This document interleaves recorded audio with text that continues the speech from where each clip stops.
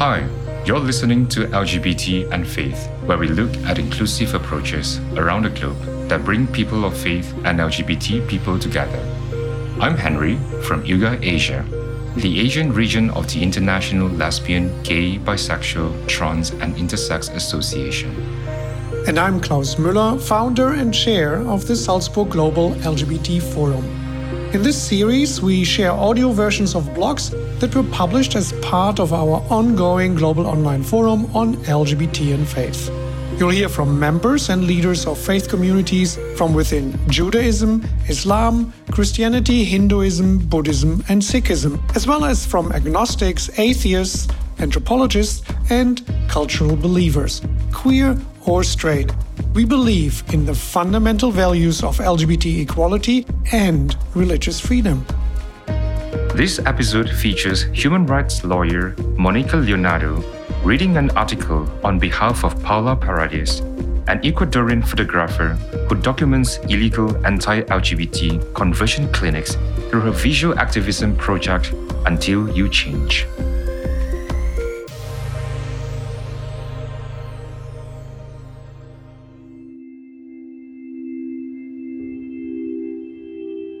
Hello, my name is Monica Leonardo. I'm a human rights lawyer from Guatemala. Today I will be reading an article by Paola Paredes, a photographer from Quito, Ecuador, who blends traditional documentary photography with stage imagery to highlight issues faced by the LGBT community and exploring contemporary attitudes towards homosexuality in Ecuador. It was 7 years ago that I first learned about the private clinics that claim to cure homosexuality in Ecuador. My first thought was that it could have been me being held there. I decided that as a gay woman, I needed to change.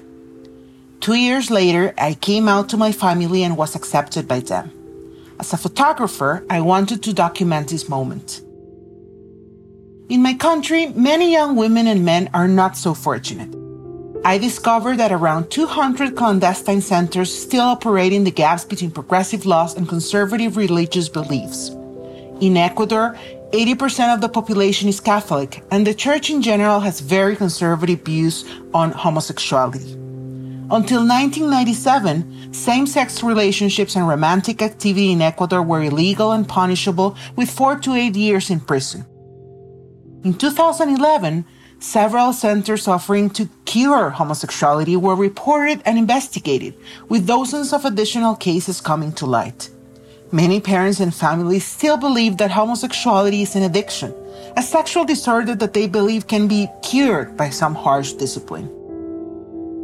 The first few private rehabilitation centers emerged in the country in the 1970s, several decades before any regulatory body existed to oversee them. The method of treatment in these clinics is an until you change mentality. For many years, the brutality of this practice has gone unpunished. Some of the most extreme practices include the use of restraints, tranquilizers, beatings, withholding of food, and other forms of humiliating treatment. Most patients are kidnapped and drugged against their will by their own families. Many of these centers have strong religious beliefs tied to evangelical Christian groups, with Bible study being an enforced daily routine. Many activists believe that in some instances, these centers are financed by religious institutions overseas and that they also have ties to the ex-gay movement. Unfortunately, the majority of these centers remain open because they are disguised as treatment facilities for alcoholics and drug addicts. While some individual centers do fall into those categories, there is an alarming and growing number of LGBT people being admitted to these centers every day. The laws prohibit these clinics to treat homosexuals. Still, these centers remain open due to the lack of vigilance by the Ecuadorian government, which does not strictly enforce existing regulations, as well as the fact that in Ecuador, a corrupt system of bribery exists. The truth is that these clinics are mainly run by ex-substance abusers themselves, and in some cases, doctors lend their names to give the clinics credibility. One of the reasons behind the alarming growth of these centers is monetary gain, with the average cost of treatment being $500 to $800 per month for each patient. In 2011, This issue made headlines in a number of international newspapers after a Change.org petition forced the Ecuadorian government to take action. Together, with the help of other activist groups, they managed to close around 30 clinics. But in recent years, many of them have found a way to open back up. Years after, the issue has completely cooled down, not because these clinics have ceased to exist, but rather because of the short memory span of Ecuadorian society and the ongoing corrupt policies that keep these clinics open. For me, the chance to act came in late 2015. I spent 6 months interviewing a woman who had been sent to one of these religious clinics by her parents and locked up for a number of months.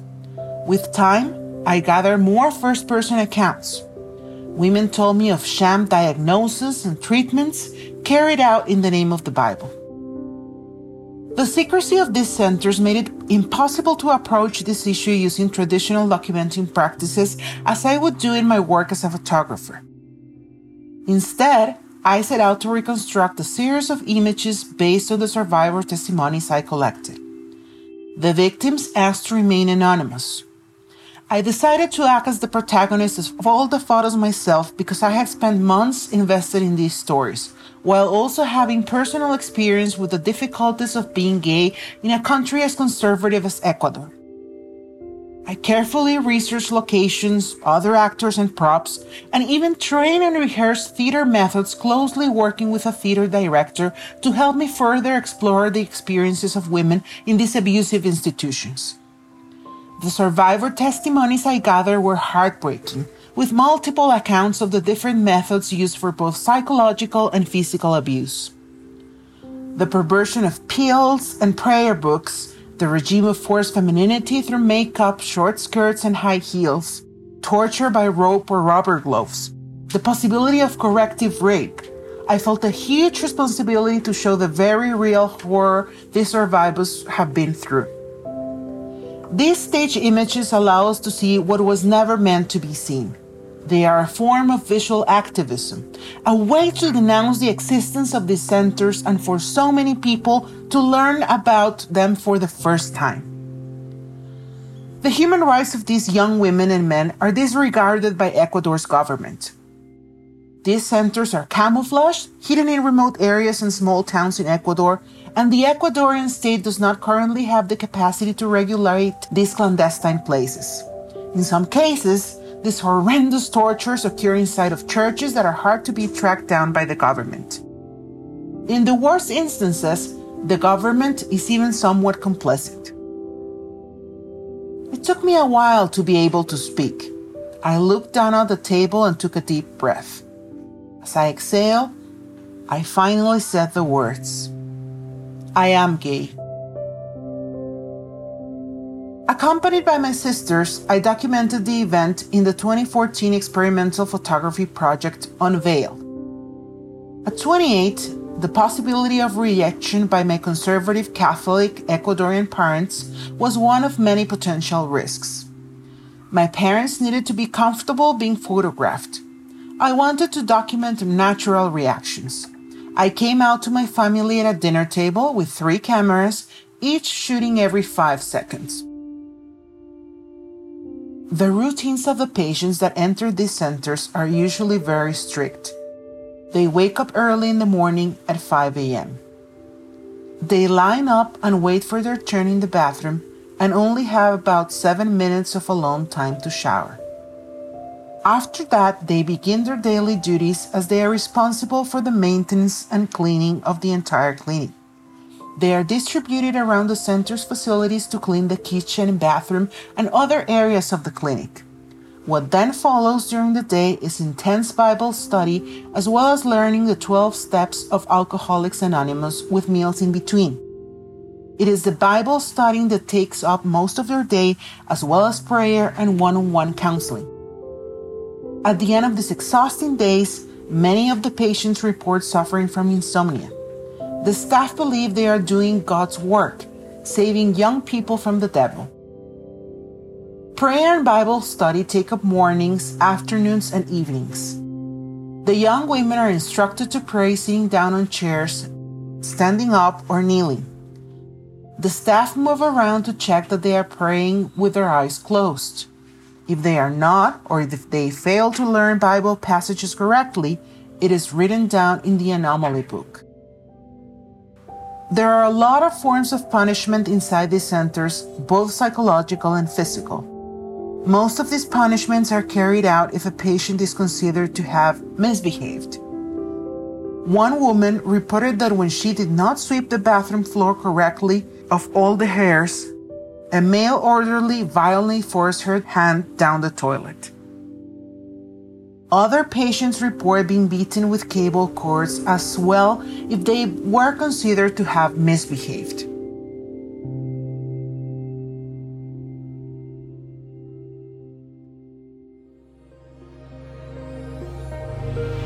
These episodes are audio versions from a series of blogs produced by Salzburg Global Fellows, taking part in the Global Online Forum on LGBT and Faith. Head to salzburgglobal.org/go/LGBT to read the written version of this blog and learn more about our ongoing work. Our final episode will feature Scott Sherman, a candidate for the priesthood in the Episcopal Church, who explains how disruptive empathy and storytelling are required for faith communities to move forward with inclusion and change.